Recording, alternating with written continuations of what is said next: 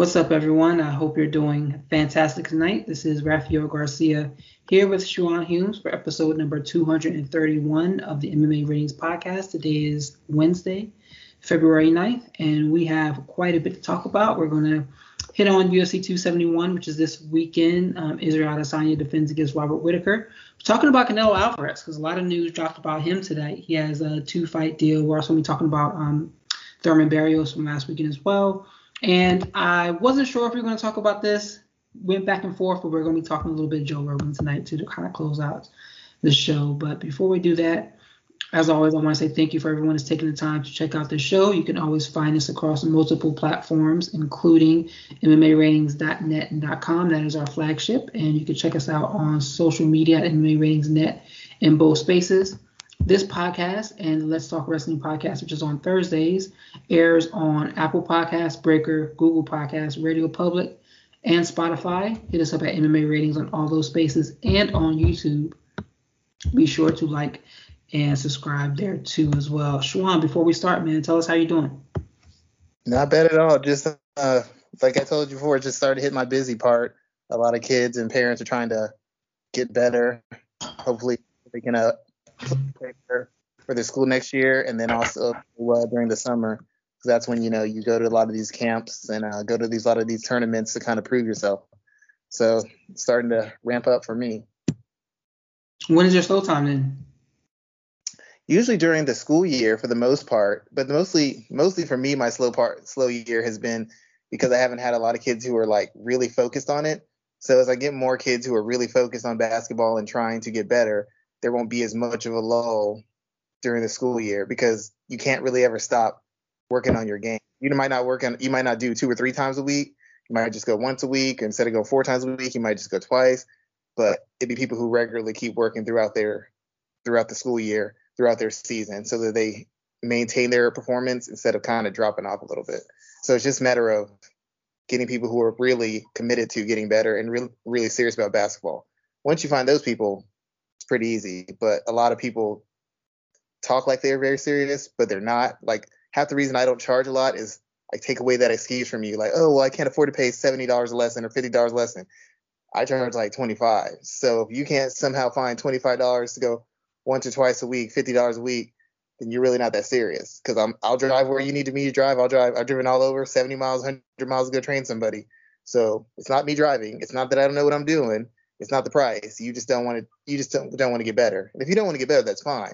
But I'm just going to take away every excuse you have until you just admit that's not what you're on, which is fine. Just don't waste your parents' time and don't complain to coaches because you don't want to work. I mean, you've heard it from one of the best coaches that we see.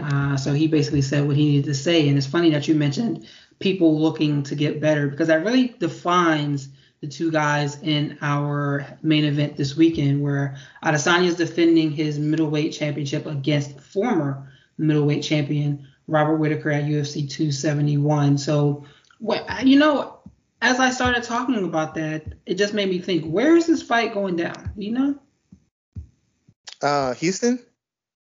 That's right. It is Houston. They were talking about Derek Lewis as the co-main event. So let's start with this main event there. And let's talk about Adesanya and Whitaker because we have two guys who it's been a little while since they fought. First time around, Adesanya fought his way up to the title and effectively took it from Robert Whitaker, stopping him in the second round via strikes. And Whitaker has taken a difficult path to get back to the championship, and this is one of those situations where I feel like this is a very deserved opportunity for the champion to get another shot at the title. It's not a former champion getting another shot at the title. It's not like Jorge Masvidal getting a shot off of 2 losses in a row, or Kobe Covington getting a shot because he screamed and yelled. Robert Whitaker did the work to get back into the title picture here. So what are your thoughts about this fight here? Do you think it will look different than their first contest, and if so, how? Well, before I get into that, I'm a Robert Whitaker fan. He's a good guy, good husband, good father, fighter with great heart, puts on great fights, and also he's a traditional martial artist at heart. It's his fundamental, so I respect that. I don't know how difficult his path back to the title was. Darren Till, Jared Cannonier, and Kelvin Gastelum, not exactly a murderer's row of fighters. I mean, they're all ranked middleweights. They're all well and good, but not exactly a murderer's row. He fought to earn it. He won multiple fights, unlike Masvidal, unlike Covington, but I none of those guys is particularly difficult, especially given his skill set. But like I said, he won 3 fights, so it is what it is. When they first picked the fight, I really thought Whitaker would be able to take it.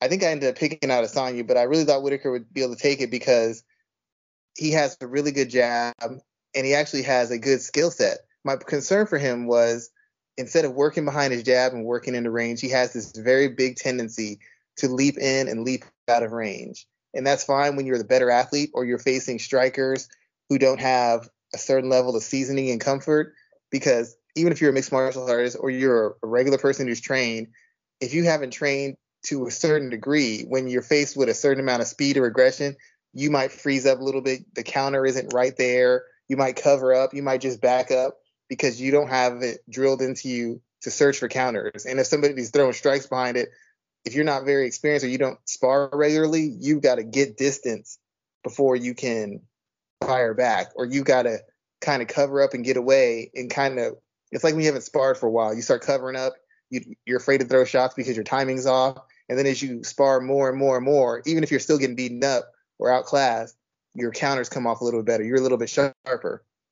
Against Derek Brunsons and even Yoel Romero's and Ronaldo's and Rafael Natal's, even Uriah Hall, who's notoriously gun shy and low volume, you can get away with that. Against Adesanya, who's a long, lanky, accurate counterpuncher, that's a recipe for disaster. He leapt in, Adesanya punched with him and basically dropped him and stopped him. That's the story of the fight. At no point was he setting his strikes up. At no point was he walking himself into range or coming behind a jab or throwing combinations to get himself into position. It was just big, wide attacks and big telegraph attacks and trying to cover a huge amount of distance to get in on Adesanya. And it didn't work. He just kept getting picked off, and Adesanya would punch with him and catch him while he was catching Adesanya. And eventually that was his downfall. So I'm assuming at the bare minimum, his approach is going to be to work behind his jab, to be responsibly defensively, and to apply more of a suffocating type of pressure instead of trying to explode into spots. Because, as I said before, he's gotten caught versus multiple guys, Hall, Brunson, multiple guys who don't have the awareness or the feel or the discipline or the poise or the skill set that Adesanya has. So if he keeps leaping in, he's going to pay that price once again. So I have to assume that he's going to try to set things up more. He's going to try to slow the pace down, be more deliberate in his aggression, and try to work the legs and work the body. I would think he would look to what Jan did when he beat Israel, pressure him, come behind the jab, attack different levels, attack the body, tie him up, get him down, try to wrestle him and control him and alternate between striking and wrestling. That would probably be his best bet. We already know that he's not going to be able to just load up on shots, because not only was he was getting hit, he was missing badly. When you look at the fight, he was missing badly. He couldn't get away from everything, and he was out of position, which is half the reason he got knocked out. When you leap in like that, you're running into the shot, and you're out of position. The way you're leaning in, you're out of position, so you can't even absorb the shot correctly, which you didn't. That's why he got dropped in the first round, why he got finished in the second. So I would assume what he's going to do is it's deliberate, intelligent pressure, using the jab, attacking the body, attacking the legs, and even if he can't get takedowns, try to use tie-ups or takedown attempts to take away some of the explosiveness from Israel and to maybe put some pressure on him to maybe make him panic or to kind of control him so that you can land shots on him. As long as you have your hand on somebody, you can get to him. You can land to the body. You can get him into uppercuts or overhands, stuff like that, tie him up. But in a free space of movement, Whitaker doesn't always show the discipline necessary to get to a guy who isn't super available to be hit. Israel Adesanya isn't super hard to hit, but he doesn't make himself as available as other fighters in the UFC. And that was the mistake that Robert made, it underestimating that. So I think that's going to be the biggest adjustment he makes. Do you think you've seen enough in his previous three fights that he's won that gives you the confidence that he'll be able to apply those adjustments in this fight against the champion? None of those guys tested him in that manner. Jared Cannonier is an attribute striker whose skill wise is, in my opinion, very limited. He can throw the leg kick, throw the high kick, throw, a couple shots. He might even be able to throw some advanced shots, but he can't throw them. He can't just peel them off, and he doesn't know how to set them up with his pressure or his positioning or his footwork or his feints. A lot of his stuff is big, explosive movements that most guys can't handle. Darren Till has length, and he's long, he's tall, he's got a good chin, but defensively, he's not very good. He's not hard to find. I mean, he's one of the few people that Tyron Woodley had knocked out in his before he kind of fell off completely. Nobody's ever had a really hard time hitting him outside of the fact that he's long and he's physically strong. You can hit him left and right. He's just not very good defensively. I don't find him to be very complex or offensively efficient or dynamic. And Kelvin Gastelum is kind of a face-first fighter who, once again, is mainly a combination of his attributes, his chin, and his work rate. He's not very technically sound either. So while they're all good wins and they test you in different ways, none of them present the problems that Israel Adesanya presents. They're not as quick as him. They're not as defensively sound. They're not as accurate. Their timing isn't as good. I don't necessarily know that their poise under fire is good, and the layers they have of defensive and offensive skill aren't as deep as his. And I don't think his are great. But compared to Jared Cannonier, Kelvin Gastelum, and Darren Till, he might as well be Anderson Silva. That's how big a gap it is. So while fighting frequently and being active helps prepare him better, and he could try things out, he didn't face any opponent who could take anything away from him. He could have fought jumping, leaping in and out, and none of those guys could have done anything about it. Kelvin doesn't hit hard enough. Till doesn't hit hard enough. And as hard as Cannonier hits, his timing, his placement, and the sharpness of his shots isn't consistent enough for him to really land those kind of shots unless Rob just serves himself up. So I don't think any of those guys posed any real technical issues for him. What they posed was more of a matter of durability and athleticism. Kelvin's a good athlete. Cannonier's a good athlete. Darren Till's not great. But those are the areas that can challenge him in. I don't know that they could challenge him in the areas of skill. I would feel that Israel having fought Jan will be better prepared for Whitaker because Jan has a very good jab. Jan is very durable. Jan is defensively responsible, and he has enough of a grappling pedigree and physicality that could emulate anything that Rob would be trying to do. He's not as good an athlete as Rob, but he's a much bigger, probably more durable and stronger fighter. So he could impose his will on Israel in a way that Robert can't. Now, Robert might be better technically as a wrestler, but once again, for him to get into those spots, he needs to be disciplined and poised with his striking, because if he's just going in wild, or he's not committed to his jab, or he's not changing levels actively with his strikes, then anytime he changes levels for a takedown, Israel's going to see that coming. Anytime he loads up, Israel's going to see that coming.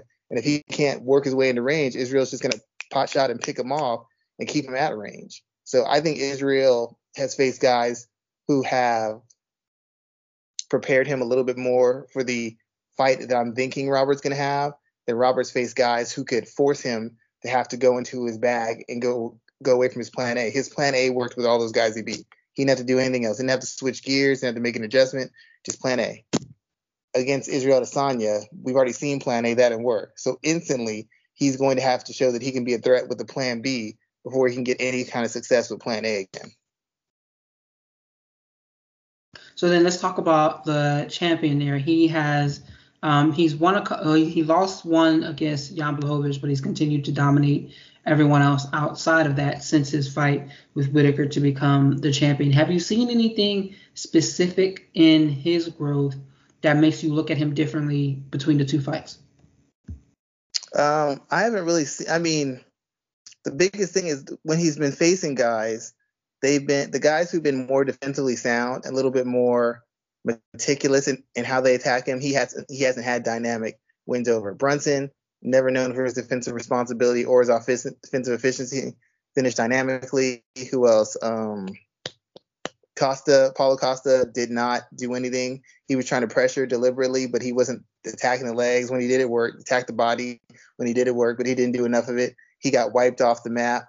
When he's faced guys who are a little bit more wary or seasoned, in the case of Vettori he kept pressuring, but he was trying to survive. He was looking for a big shot, but he was trying to make sure he minimized whatever Israel Adesanya did. He extended him. Anderson Silva, because he's got a good feel, good positioning, and good defensive techniques as far as rolling and slipping, taking the heat off some of those punches with his shoulder, just going with them and then countering, he was able to extend Israel Adesanya. The question is if you come in wide open gunning for him, he's going to find the shot to put you out, or at least put a beating on you and extend it till he puts you out. But the question is, can you toe the line between being deliberate pressure and aggression, so that you're not so aggressive that you serve yourself up, but if you're just going to wait and follow him and not stalk him and not pressure him, he's going to chip you up. I don't know that he's faced a lot of, even the guys who were surviving, they survived and they extended him, but they weren't forcing him to work. They weren't making him uncomfortable. They were just taking shots well and getting certain spots where they couldn't capitalize. So I don't know that we've seen a lot different from Israel, because the guys he's faced haven't put him in a position or forced him into a fight where he's had to show more than what he's shown before. I thought you had froze for a second there. Yeah, I think that I'm interested in seeing what new wrinkles Adesanya may show in this fight here. Do you think wrestling will come into play at all? Do you think that Whitaker has the size and the ability to score takedowns that would help him from a scoring standpoint if he wants to make this a scoring affair, or will he not? Will he struggle to get into that range dealing with Adesanya's abilities? I think he has the wrestling to get him down. I think he has the wrestling. I think he has the athleticism. The question is, as you said, is can you get into the range? Because you can't just run across the cage and take someone down. That's just not going to work. I mean, nobody who's of that kind of caliber with that kind of footwork and length, he's got to work his way into range. He's got to convince him that he's got to sell him on the idea that he's a big enough threat, or that he's coming in hard enough on the feet to get Israel to overcommit on a shot, to hang too long into an exchange, or to stand right in front of him so that he can get his hands on him and take him down. And we don't know how strong Israel Adesanya is. We don't know how deep his grappling bag is, but you have to assume that at some point Rob is going to mix in the wrestling. I wouldn't think that he'd go all out wrestling. He could see that Jan did that, but Jan is a much bigger fighter than Robert. He might not be as athletic, but he's much bigger. He seems to take a shot a lot better. Just maybe it's off of just being bigger. And from what I've seen, he's a much better grappler than him. So even getting him down, there's a certain amount of control and positional dominance that he can have that I don't necessarily know that Whitaker can have. And once again, Whitaker and Adesanya are a little bit closer in height and size, so he won't have that extra length and that bulk to back up his jab and to help him in those clinches and help him navigate those shots to the body or those counters that Israel Adesanya is going to hit him with. But I have to assume he would figure out the wrestling, but it's a matter of setup. If he goes in blind or he starts panic wrestling or wrestling out of desperation, not only is he could get countered and stopped. As you know, and you're a grappler and you've wrestled before, if you're over pursuing and you're too aggressive, you might not land you might not get as clean a takedown, or you might not be able to secure position because it's out of desperation. So even to get him down, you put so much in getting him down that you can't secure position for a guy who actively addresses that weakness. So it's not just matter of getting a takedown. It's getting a takedown and being able to control him so that you can keep him down. If he hits the switch, if he butterfly, if he reverses, he just kicks him off or he just rolls through, what have you done? You took a huge amount of energy to get him in this position and you got no work done. You got no work done whatsoever. So the question is it being set up correctly? And is he respecting your strikes, or are you landing enough strikes that you can create the opening so that you can get a firm hold on him, get a clean takedown, and establish position? Because without establishing position, it's right back to a scramble. It's back to a scramble. Anything can happen because that's when wild exchanges happen. That's when people exhaust themselves. That's when people get stuck in certain positions and get punished. So it's all a matter of how well he sets it up, how well he gets in position on the feet. If he can't do that, then I don't know that the wrestling will be a real factor at all. All right, so then the last piece of this question before we move on to the rest of that show is, how do you see this fight going down? Who do you see coming out with the title, and how? I think it's probably going to be a decision. I like to say it's going to be a stoppage, if it's going to be a stoppage, I don't think Israel Adesanya is the most durable fighter. I just don't think he is. I'm not saying he can't take a shot, but he hasn't been known to just get in heavy fire fights with big strikers and to make it through. Rob Whittaker has. The problem is Whittaker he can fight a very disciplined fight, and then he has these big lapses in judgment where he stands in front of his opponent, he stops jabbing, he hangs out in certain positions too long, he hangs out in exchanges too long, and ultimately it puts him in trouble. It put him in a little bit of trouble against Gastelum. I felt in certain moments Cannonier started getting back into a fight when Rob stopped being clinical and decided he was going to put something on him or try to put a stamp on it. He doesn't seem to be able to do both things while being defensively responsible, keeping himself safe. I would have to think that he's learned and he's going to be able to navigate the strikes and the timing a little bit more and try to slow down the pace of the fight. I don't even know if it might necessarily be exciting for the extent of it. So I think it could go to a decision. If someone's going to get stopped, I'm going to go say it's Robert Whittaker, just because I think a combination of all the wars he's been in, I don't think he's been the same guy since after the Yoel Romero fights. And even before that, he's been in a lot of back and forth, heavy fire where he's given and taken a lot of abuse. And I'm not sure that was 100%. I don't know that he's ever going to be 100%. And the guys he faced on his way back to Adesanya don't have the athleticism or the all-round skill to challenge him or punish him for the mistakes that he tends to make when fights get very, very complicated. I expect to see a better Whittaker, a more mature, more poised Whittaker. I'm just not sure what happens when a fight gets wild. Every time fights get wild, he tends to get caught. And against somebody like Adesanya, I don't think you can afford to get caught like that. So I think it's most likely going to go to decision. But if someone does get stopped, I'm probably going to say Whittaker gets stopped by KO. Somewhere third and fourth round, maybe. Yeah, I want to go with Adesanya by stoppage. I'm going to compare it a lot to Rich Franklin and Anderson Silva when they had the first fight and Silva stopped him like vicious style. Franklin fought his way back to the belt, and he did better the second time around, but I think he got stopped in the third round as opposed to the first. So I could see Whittaker pushing it to the third and fourth round, maybe pushing it deeply. But I think that as the fight goes on, he leaves himself open by making more mistakes, and he ends up getting finished late in the fight. I really think you might see Adesanya initiate some of these grappling exchanges because you've seen him hang out in our grappling exchanges a little bit more on his, when he's defending, he'll sprawl. He instead of just trying to shove away and reset, he'll hang out in position a little bit, see if he can get control, see if he can pin someone down, or see if he can hold him down to where he can get a better position or punish him. And I really think that he might be looking to test some of his grappling chops.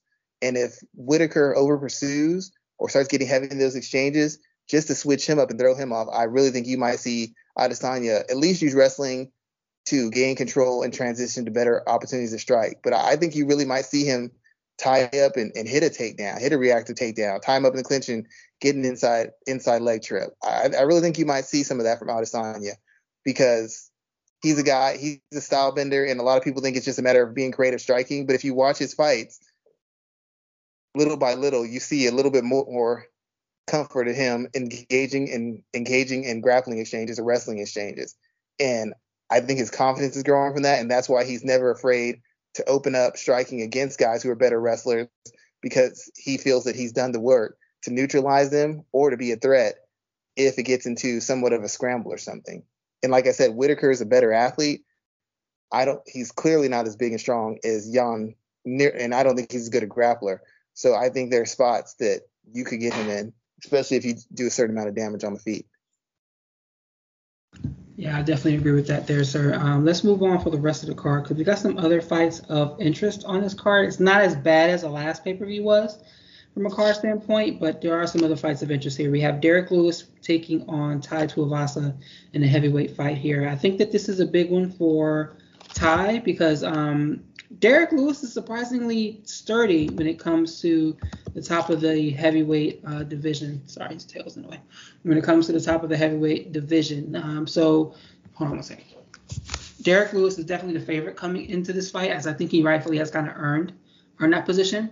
But are we looking at a big upset here if Ty picks up the win? I don't. The only reason somebody might think it's an upset is because when Derek Lewis is lost, he's usually lost to guys who were considered elite fighters in the heavyweight division. He lost to Daniel Cormier, and while Cormier is not a great striker, Cormier's probably the best not the best, but he's got to be top 5 of heavyweight wrestlers in the UFC or in mixed martial arts as a whole, given his accomplishments and his resume. That's a guy who has a skill set that is light years better than Derek Lewis. When Derek Lewis lost to Ciryl Gane recently, Ciryl Gane is a light years better striker than Derek Lewis. From defense to footwork to positioning to combinations to setups to entries to escapes, he is far and away better than him. He's kind of like another Derek Lewis. He's a big, strong guy. The difference is Derek Lewis is more of a counter guy who uses big strikes and uses the threat of his power to force you in positions where he can make up for his somewhat suspect lateral movement, and he doesn't have to be as good a striker as far as technique or setups because he'll do a big kick and force you back to the cage where he just has to step right or step left and he can walk into a shot, or he'll kind of chase and pressure you so that you'll you'll panic wrestle, or you'll throw out a big strike to get him away from you, and then he can slip that and counter it. Ty, I think, has a little bit more nuance to his striking. I think he's trying to progress better as a mixed martial artist, and I wouldn't think it's an upset as far as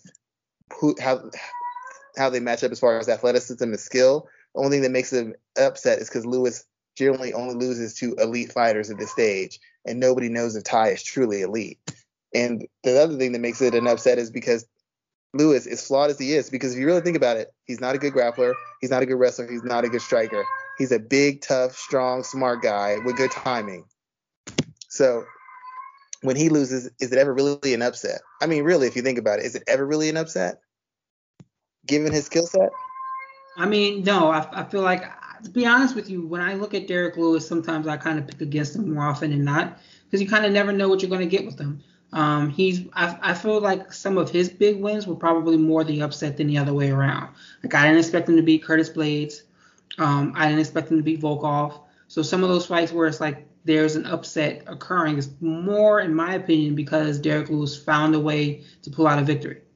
Well, yeah, exactly. He's always beating guys who were better wrestlers and better grapplers, better strikers and better grapplers, better strikers and better wrestlers. I don't know that he's beaten a guy who's considered less skilled than he is. And it's like, it's only in the heavyweight division could this happen. I'm not saying Derek Lewis doesn't train. Obviously he trains, so he's skilled to a degree. But you've probably seen guys who are hobbyists who have better striking technique than Derek Lewis. They don't hit like him. They're not as durable as him. But you probably know a lot of people who you grapple with or go to your grappling school who are better grapplers than Derek Lewis and better wrestlers than Derek Lewis. They're just not big and strong, as explosive, or hit as hard as him. So he's like the example that every person on the street uses is like, well, Derek Lewis, he's winning just throwing big bombs, and I could throw big bombs too. I don't see it's an upset. And I wrote an article in MMA Ratings like a couple years ago that I always post when Derek Lewis fights about why Derek Lewis isn't elite. And a lot of it becomes he's snatching victory from the jaws of defeat. He has no established skill set. Are the two main reasons. Nobody can tell me what Derek Lewis does well. Technically, the only thing he does well is knock the hell out of people. But he doesn't do it with any sort of skill set or strategical mastery that would make you say, oh, I could do that. I mean, to be honest, when I see guys fight on the street, that's what they basically do. They're just waiting to land that big shot. Derek Lewis has like maybe 3 or 5 more strikes than those guys. But it's what's interesting is that the way you describe it is like he sounds like he's someone who fights down to his competition, if that makes sense. Yeah, I would think so. But Derek Lewis has never, he's shown IQ and awareness and situational awareness. He has not shown any really impressive skill set in his entirety of his career in mixed martial arts. I mean, if you've seen it, what's the high level strike we've seen in Derek? I haven't even seen a consistent jab from him. I don't know that I've ever seen him check three kicks consecutively. What is it what have you seen from Derek Lewis that says this guy's one of the elite fighters in the world? Power, durability, and size. Mm-hmm. That's it. That's really true there. So let's move on for the rest of this card because there's a lot to talk about tonight. What else stands out for you on UFC 271? I'll let you go first, and then I have a point that I want to highlight too as well. Well, Bobby Green is fighting again, so I'm always interested to see if he ever gets to the mastery of where he can balance out his skill set. He always has been a guy who makes guys miss, and he talks and he shimmies and he talks trash to you and he does the 52 blocks, but he's never been a guy who actively counterpunches consistently. And if he would just actively counter, he would actually get a lot of guys out of there. A lot of his tight wins and some of his losses have been a result of guys throwing 15 shots and him throwing maybe 3 or 4 in return. And even though it's 3 or 4 clean ones, the question is, if you can land 3 or 4 clean of that, why isn't it 5 and 6? And if you're constantly landing, why aren't you hurting guys or putting guys away? He makes fights harder than they have to be by refusing to make guys pay the price of admission for throwing that many shots. So I will never see if he really turns that corner to become more of an active counterpuncher consistently. Because if he does, given his athleticism, his wrestling pedigree, and obviously his striking defense, especially as it pertains to boxing, I should feel he should be a lot further along in the lightweight division than he is. But those mental gaps and that lack of consistent activity, in my opinion, has cost him wins and cost him somewhat of a ranking in the UFC. Yeah, I can agree with that because there was points where it's like, yo, Bobby Green might be a title contender here, but then he doesn't look like that guy when it's all said and done. That's an interesting pick. For myself, I am looking at Roxanne Modafferi. Her retirement fight is Saturday, and Roxanne is legit. When we talk about pioneers in sports, whether we're talking about boxing, MMA, or anything in general, that word is thrown around a lot, but Roxanne is definitely a pioneer when it comes to women's MMA. She was really fighting where cards didn't have space for women, or they didn't want to include women. She's fought and beaten a lot of the big names that people kind of knew before Ronda and before UFC kind of brought in and before Bellator brought in and all those other situations. There's a lot of women who wouldn't be around right now if it wasn't for the work that Roxanne did to kind of open up that door. And seeing her retire this Saturday, I think it's going to be a pretty big moment, and I hope she gets the praise that she deserves when she hangs it up. I feel bad for her to a degree because, like you said, the big stars always get highlighted for, bringing attention to a sport or helping a sport move further along. In women's boxing, Clarissa Shields gets a lot of credit. Katie Taylor gets a lot of credit. Serrano gets a lot of credit. But it's like there were women who toiled and fought whoever they could and fought on undercards and were underpaid for years. And if they didn't consistently do that to create a lane, you wouldn't get to the $1 million payday. For somebody to achieve the highest of success, somebody's got to be, if you want to say it in working terms, cleaning the bathrooms, mowing the yard, whatever it is. A lot of people who've accomplished great things came from families who put them in that position as a result of jobs that you consider less popular or they don't have as much cachet as others. And for women's mixed martial arts, Ronda Rousey gets a lot of credit. Fine. Miesha Tate gets a lot of credit. Cyborg gets a lot of credit. A lot of people get a lot of credit, but when people talk about the great fighters or culturally impacting fighters in women's mixed martial arts, people don't mention Roxanne Modafferi.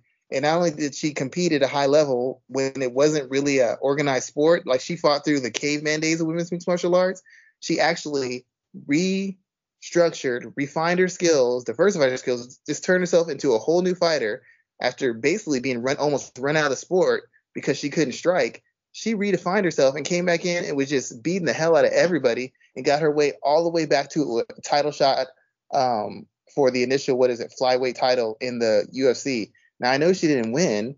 She got beat by Nico Montano, who was a coached by friend of the show, Misfit from NHB Fit. But it's quite an accomplishment. It's like Royce Gracie retiring and coming back and being like a competent striker. People don't understand how hard she had to work to get to that point, or how much work she's done. People don't understand how unathletic she is and how she's managed to get wins over world-class opposition with really no standout athletic ability. I don't think she's ever going to get the credit she deserves, and I don't think she's ever going to get the acknowledgement or the benefits for what she's done for the sport, both in how she's represented herself and both in how she's performed. I don't see any form or fashion in how that happens. She should be ranked up there, even though she didn't win a title, with Misha Tate's and the Ronda Rouseys. And that, unfortunately, probably is never going to happen. I mean, for God's sake, she was on a show being coached by two fighters who came up after her. Think about how crazy that is. That's like Ken Shamrock being in a show where he's being coached by guys who came up 10 years after him. Like, he would never sign on for that. And she should never had to be in a position to do that. But she took every opportunity that was presented to her. She never ran from any challenge, and she fought all over the world. You have to respect what she did as a fighter. You have to respect what she did as a woman of sport. So I congratulate her on her career, and I think she got engaged recently. So congratulations to her on that as well. Yeah, she did. I saw her post about that. So yeah, I'm definitely happy for her as well too. Let's move. Shout out to Israel Adesanya, who took a moment during his press meeting with the press where he actually mentioned her and gave her a lot of props for what she did.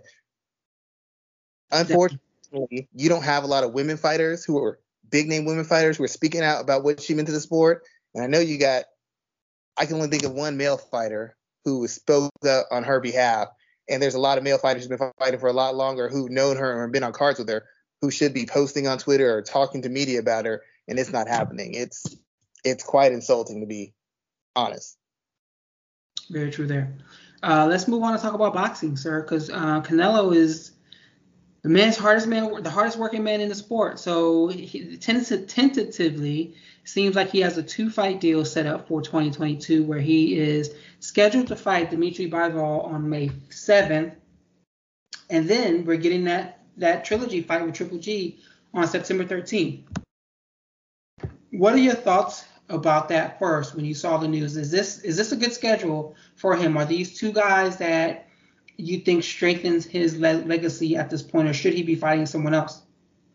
Fighting Bivol, right? Bivol is probably the toughest challenge out of anybody he could have faced. People wanted him to face Charlo because Charlo's explosive. Charlo's trash talks. He's considered a punishing fighter who's a KO threat. Bivol has gotten to be a little bit maybe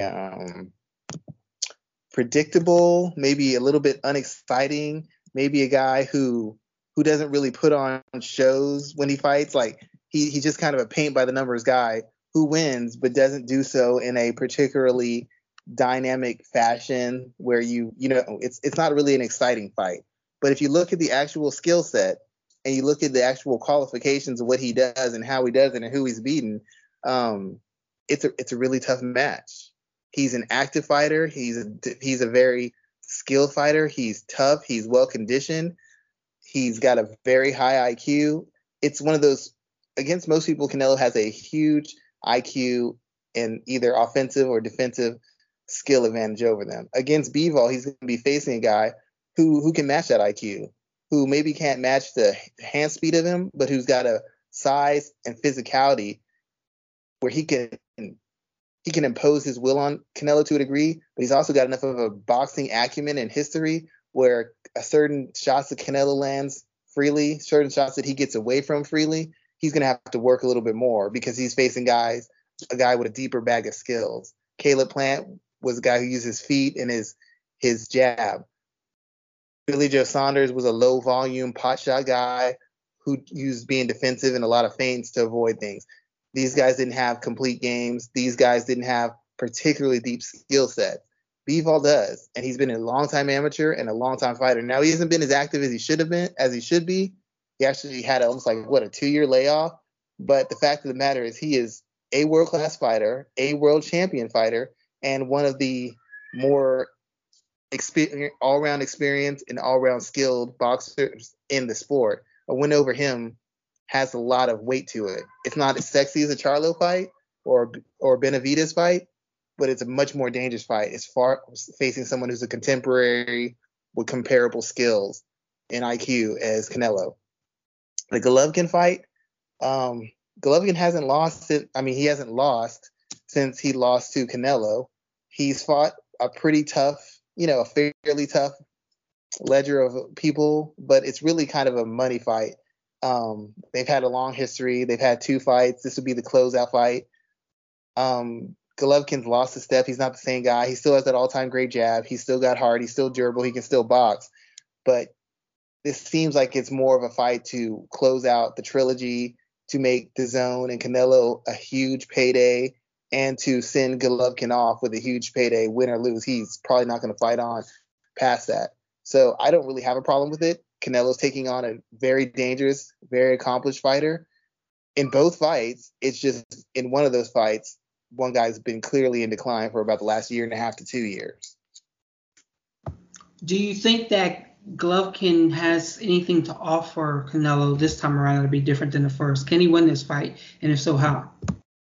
He'd have to bring out one of those old-time, like older fighters usually have a fight or 2, maybe 3, where they just go back to who they were or a version of who they were, and they can perform well in a fight, be competitive, maybe pull off a win against an opponent who's not as experienced, maybe an opponent who's not as seasoned, opponent who has some limitations in their skill set that they can exploit. You see it happen. You see it happen from time to time.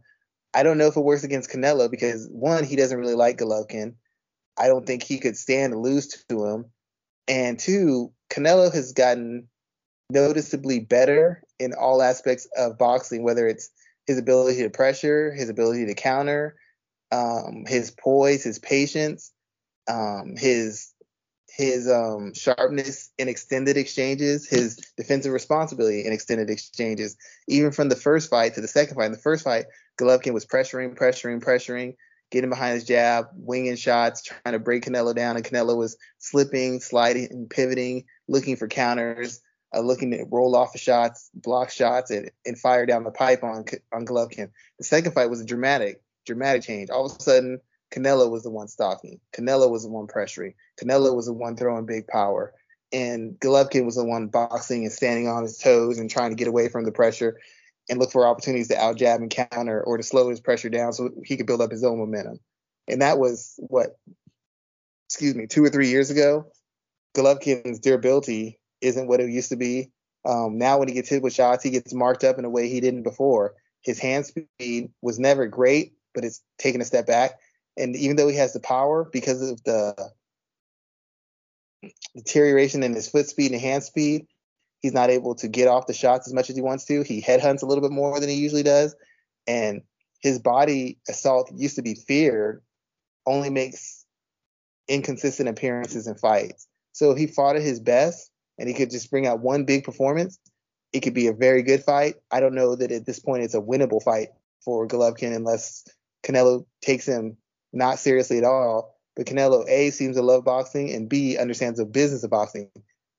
A loss to Golovkin is disastrous to him at this point because there's a good chance if he loses to Golovkin retires on that note.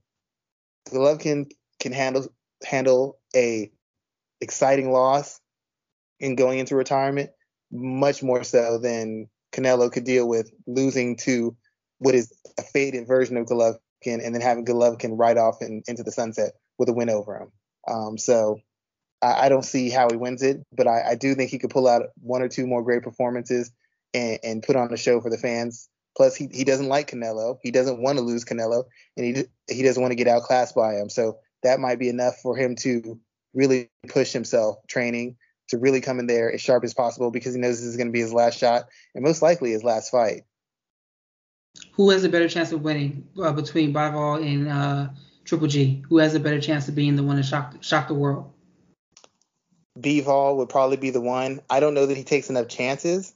I don't know that he throws enough volume. And even if Bivol beat Canelo, it'd be an upset just because Canelo's so popular and the streak he's run on of beating world champions and world ranked fighters. But a lot of boxing hardcores would understand it wouldn't be that big of an upset. Bivol he's a dangerous fight because he's high risk, low reward. He's got all the skills and physical tools to beat Canelo in some form or fashion. But what he doesn't have is any of the charm, any of the charisma, any of the exciting, internet set on fire knockouts that would cushion the blow. If Charlo knocked out Canelo, it would have a certain kind of meaning to it because Charlo's shown himself to, for the most part, be a step above most people. If Bivol beats him, it's most likely going to be by decision, which means Canelo was outboxed.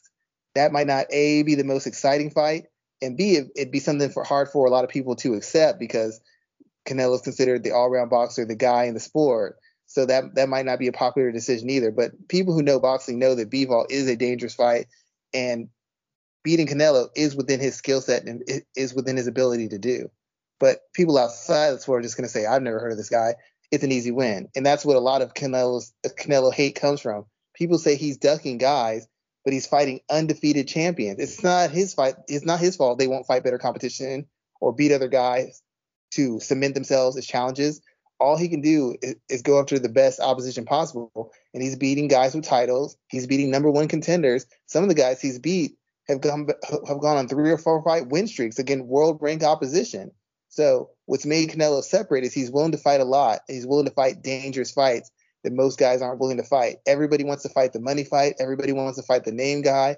Nobody seems willing to bet on themselves and face guys who were A, undefeated, or B, stylistically challenging for them. And Canelo keeps doing that. The biggest loser out of all this is everybody else who's been waiting on that Canelo stimulus check, because they like to wait around until they can and say he's ducking them. But Canelo's constantly taking on guys who are more proven, more established, and more accomplished than every single guy who says he's ducking. They're like, oh, he's running from me. He's not running from Demetrius Andrade and Charlo to fight Dimitri Bivol. Bivol's a bigger threat than both of them.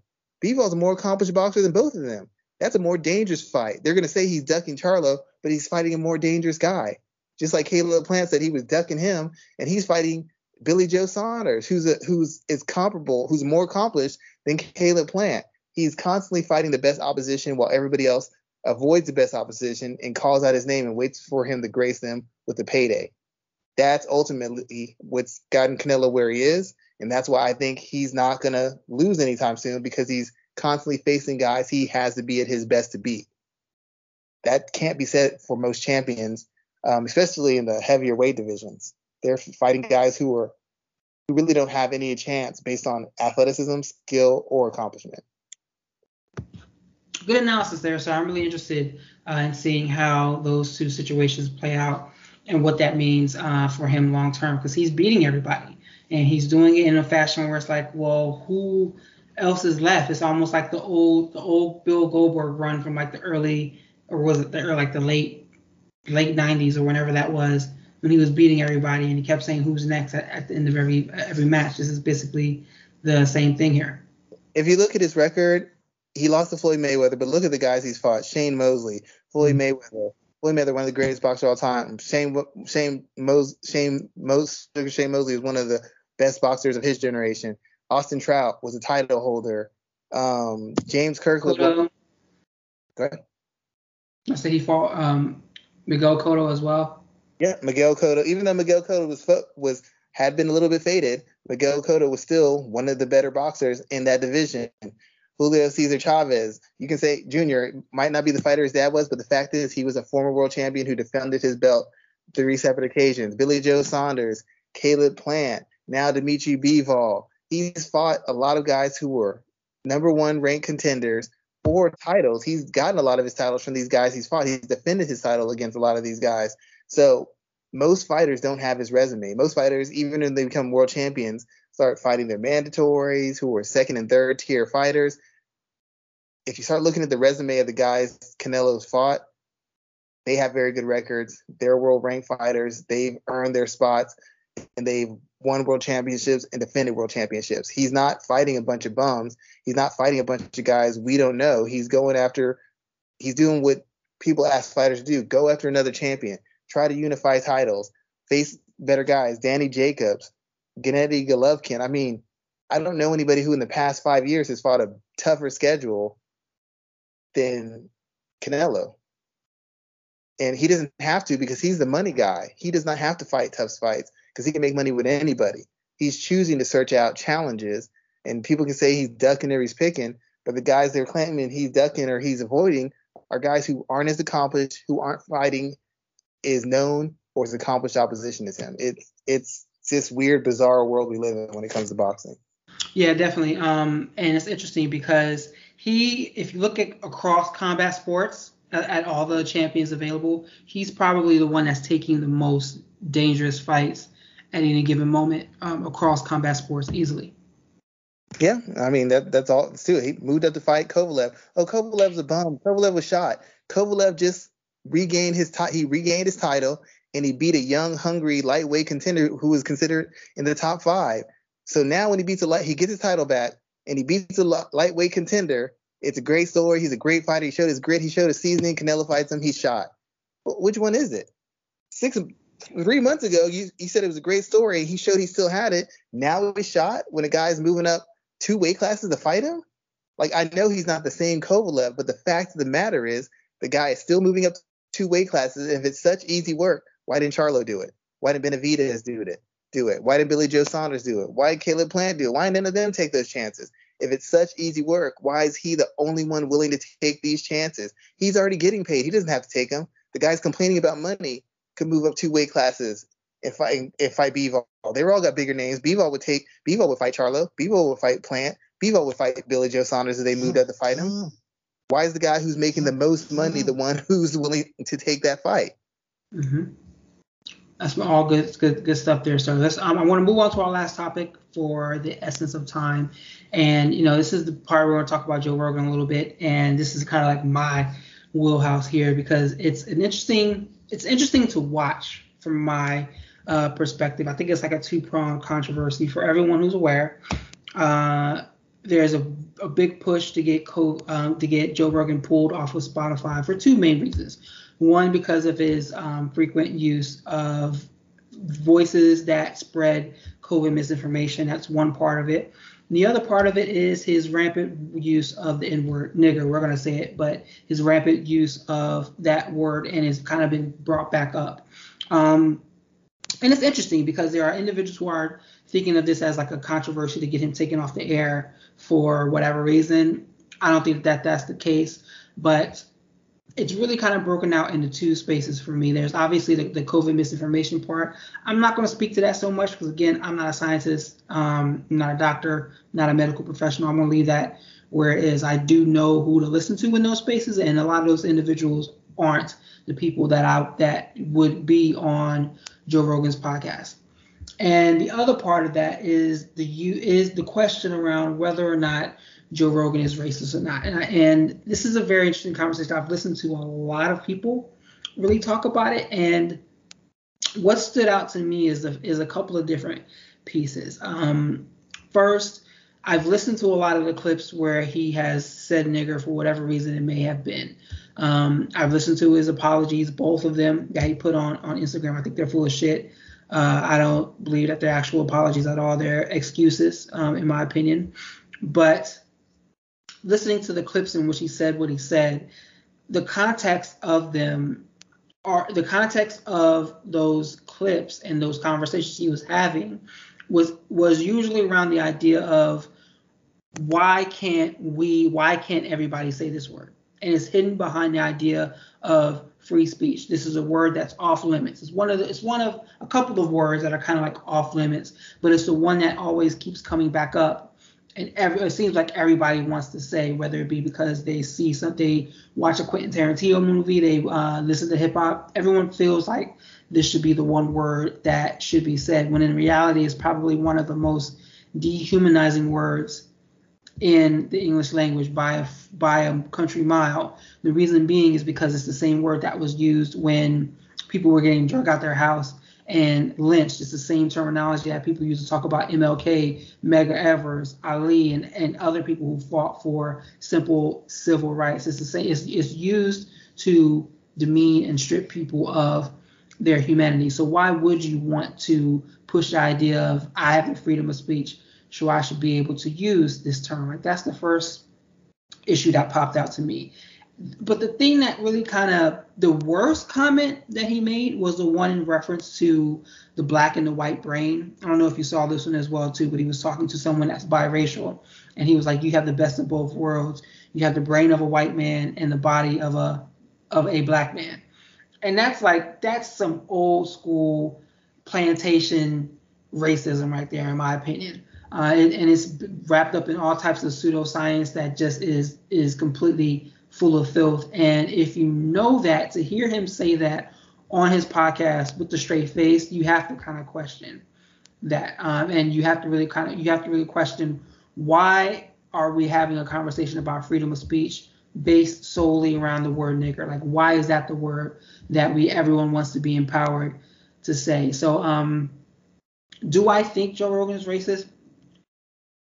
No, but I think he has some racist tendencies. Like that's really, like, in my opinion. When I think of racism, I think of it as a space of like racism and discrimination. I look at people like Ben Shapiro and Jordan Peterson and like those right wingers who are trying to strip rights from everybody. I look at them as more racist than I would Joe Rogan. But his podcast is troubling to me because if you look at the people, like, his reach is massive. Like, I knew it was big, but I didn't even know how big it was until the situation came up.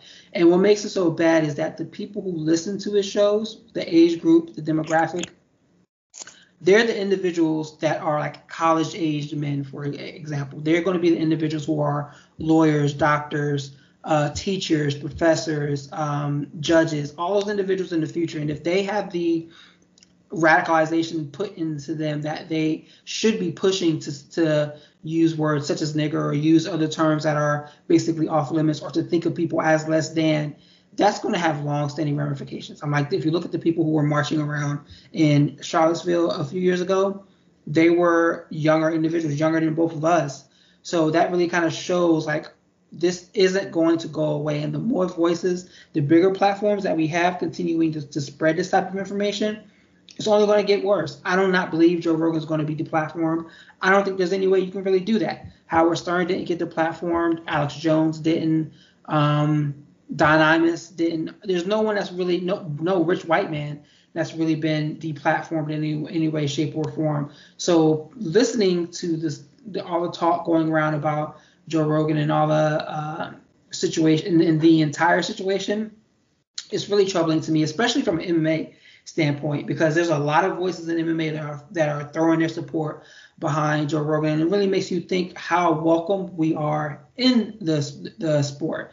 Joe's not going to be punished. He's not going to be taken off the UFC 271. They haven't announced the desk for 271 yet, but I wouldn't be surprised if he's there. He's not going to face any ramifications. Dana White's not going to be asked about it. None of the fighters are going to be asked about it. So it's really interesting to watch this from an MMA standpoint, because I know we're already not really welcomed in the space, and this kind of further signifies it. And there's just so much to really unpack here. But at the end of the day, this is another situation where the dehumanization of black or white people.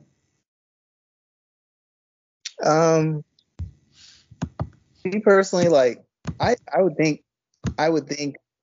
that people who work for the UFC, people who know him personally, because if I don't know about everybody else who wants a public apology or needs to go on Instagram or something, like, if there was somebody I knew who had said something crazy, I wouldn't tweet about it. I wouldn't make a post about it like, oh, what do you think about your friend? I wouldn't say anything about it. If I know this person, I'm just going to go directly to them. I don't need to put on a show for you. I don't need to prove my blackness. I don't need to do all that stuff. I would go to the person I have an issue with and I would discuss it with them directly.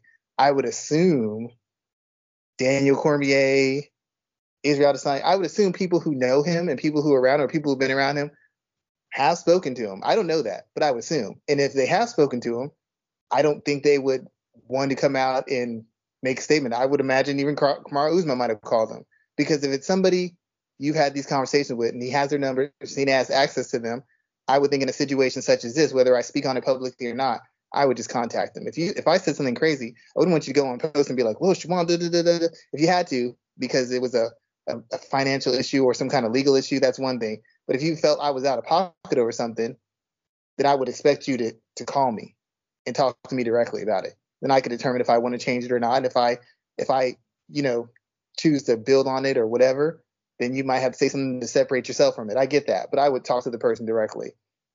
I would agree with you. I don't think he's racist. I said this to my daughter's mom recently. We were talking, and I was telling her,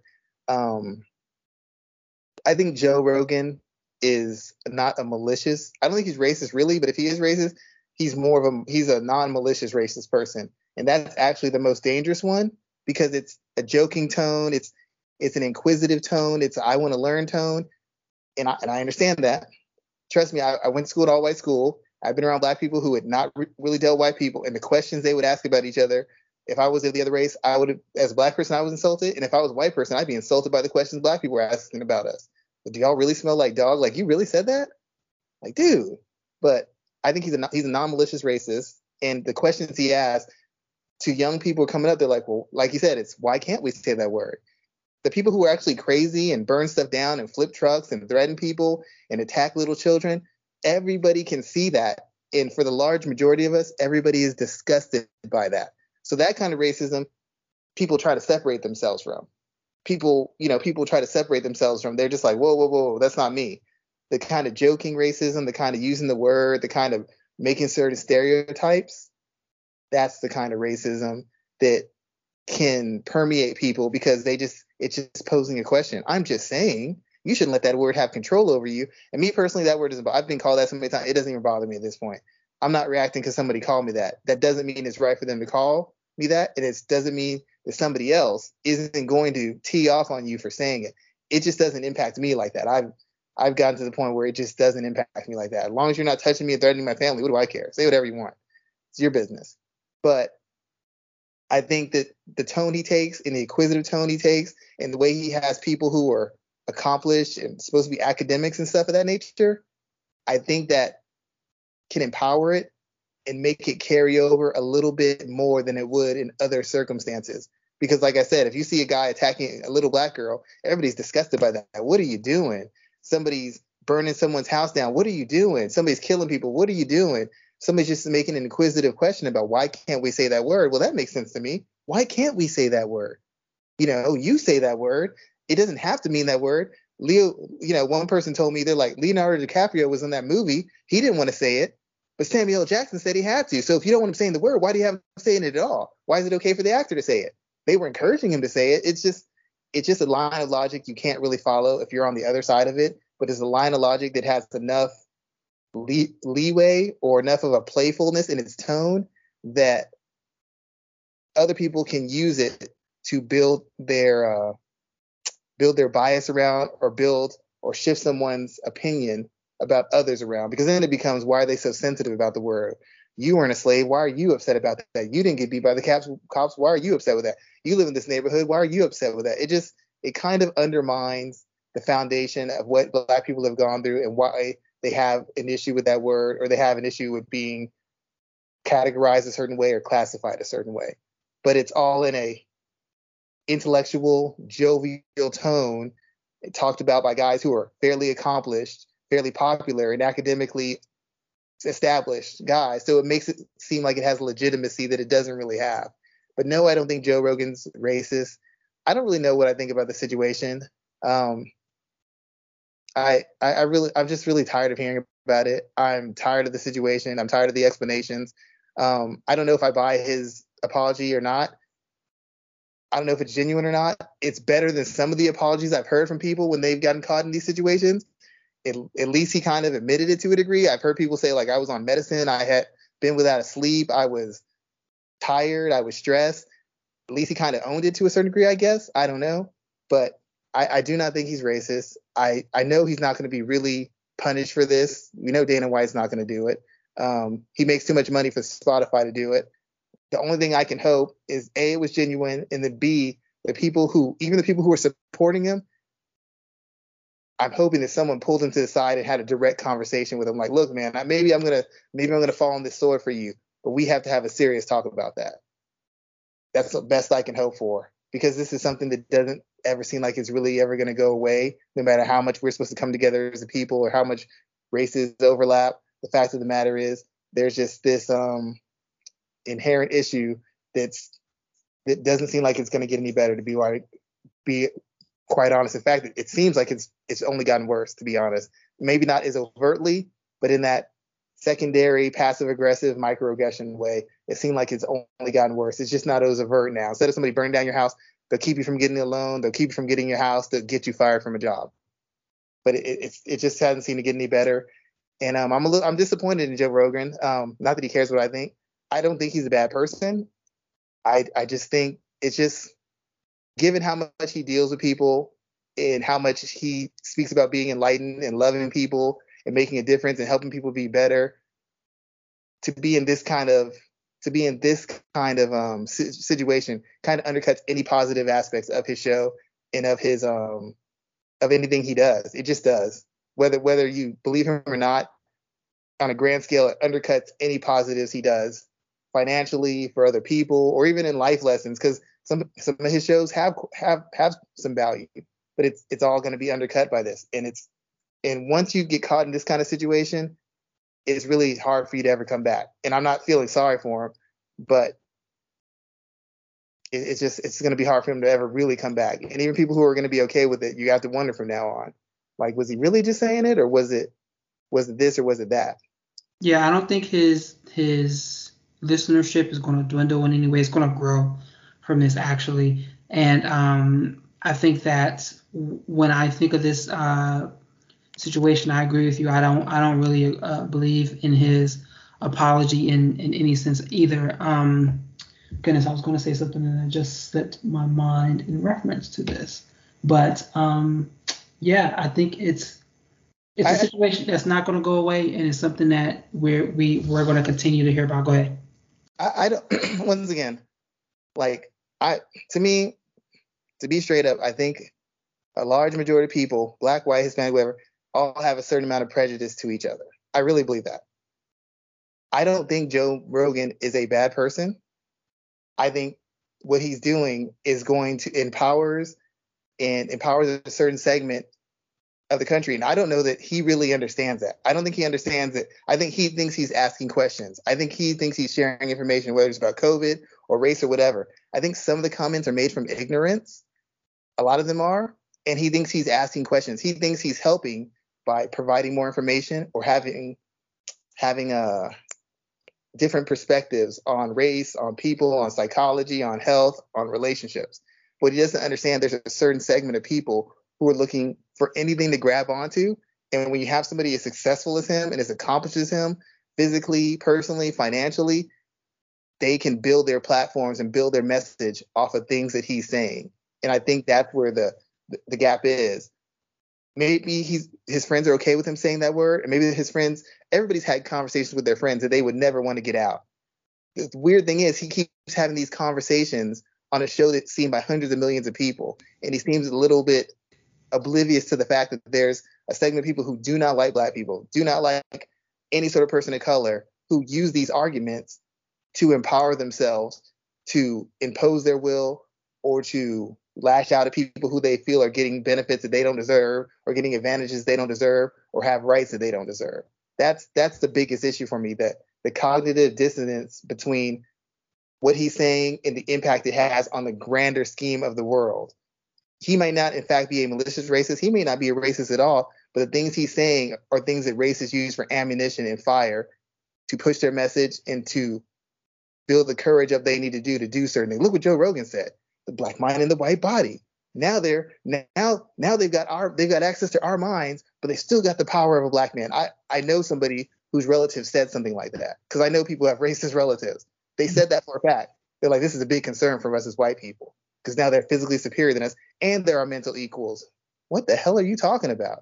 And he was quoting Joe Rogan. That's my biggest concern about that. People who do not have the the bandwidth or the experience to understand he doesn't know as much as he thinks he is, and some of the things he's saying are dangerously close to playing with fire. Those young people you speak of who are going to think they're just asking questions or posing questions or making scientific points when the stuff he's saying isn't rooted in any scientific fact. That's my biggest concern. Not Joe Rogan. Joe Rogan's one person. As you said, it's the broader scope of people who will be influenced, which is the big issue. So the last thing I'm going to say about this, and we're going to close out the show after that, is that I do believe that Joe Rogan knows exactly what he's doing.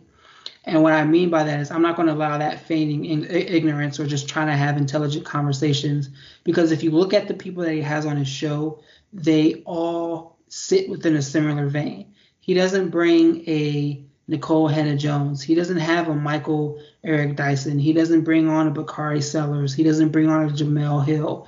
He doesn't bring on anyone that would easily talk down any of these ridiculous narratives around black people, around the use of the word nigger, around the black mind and white body or whatever, white body and white, whatever it was. He doesn't bring on anyone to have any type of conversations that would be able to easily debunk those situations. So that tells me that he knows exactly what he's doing, and he's doing it intentionally. You know what? That is almost an impossible point for me to argue, and I'm a real laid back guy. I'm really kind of chill, but I don't have an argument. I don't know if those people come on the show, but if at least he made the offer, he'd have something to stand on. But he doesn't. And if he did, I'd be pulling out right now. Look, I offered, they didn't come. But he didn't. You're right. So I mean, that's where I stand. I think he knows what he's doing.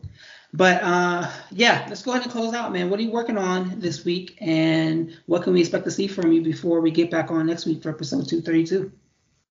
I think I'm actually writing an article for another website. It's covering the Leah McCourt, Sinead Kavanaugh fight. It's going to be in Bellator. I know a lot of people are like, why are you covering that fight? Because somebody needs to give these ladies their coverage and their respect for what they're doing. It's not just a one-sided sport. So I try to make sure I give the women who are fighting just as much of a technical assessment or breakdown or historical run-through when I make articles for them, and not just the typical kind of, oh, this person wins, this person loses. Because as you notice, when you see the male breakdown, they talk about this guy in 2015 and where he's at 2021. When they talk about the female fights, it's real thin, it's real shaky, it's real platonic. So I try to make sure I pay attention to some of the less glamorous fights as well as the more important ones, and I make sure I give them the respect as fighters and take their fights and how they're approaching them very seriously.